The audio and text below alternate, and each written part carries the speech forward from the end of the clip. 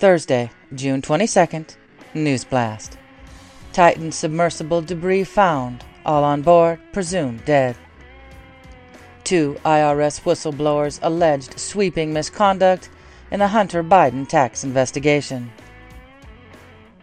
Ancient Mayan city discovered deep in the Mexican jungle. Discord CEO talks about child exploitation on his platform. Meta to pull plug on news sharing in Canada.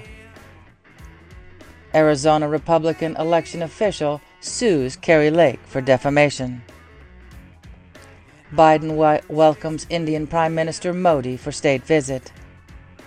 Marjorie Taylor Greene calls Lauren Boebert a little beat on the House floor. Turkey hikes interest rates. House GOP seeking to expunge sham Trump impeachment. McCarthy sidelines Lauren Boebert's push for quick vote on Biden impeachment. NHL players will not wear pride jerseys during warm-ups anymore. U.S. Navy detected Titan sub implosion with top-secret acoustic system. Day vessel went missing. J.P. Morgan mistakenly deletes 47 million records that were sought in several investigations. Bank of England raises interest rates to 5%.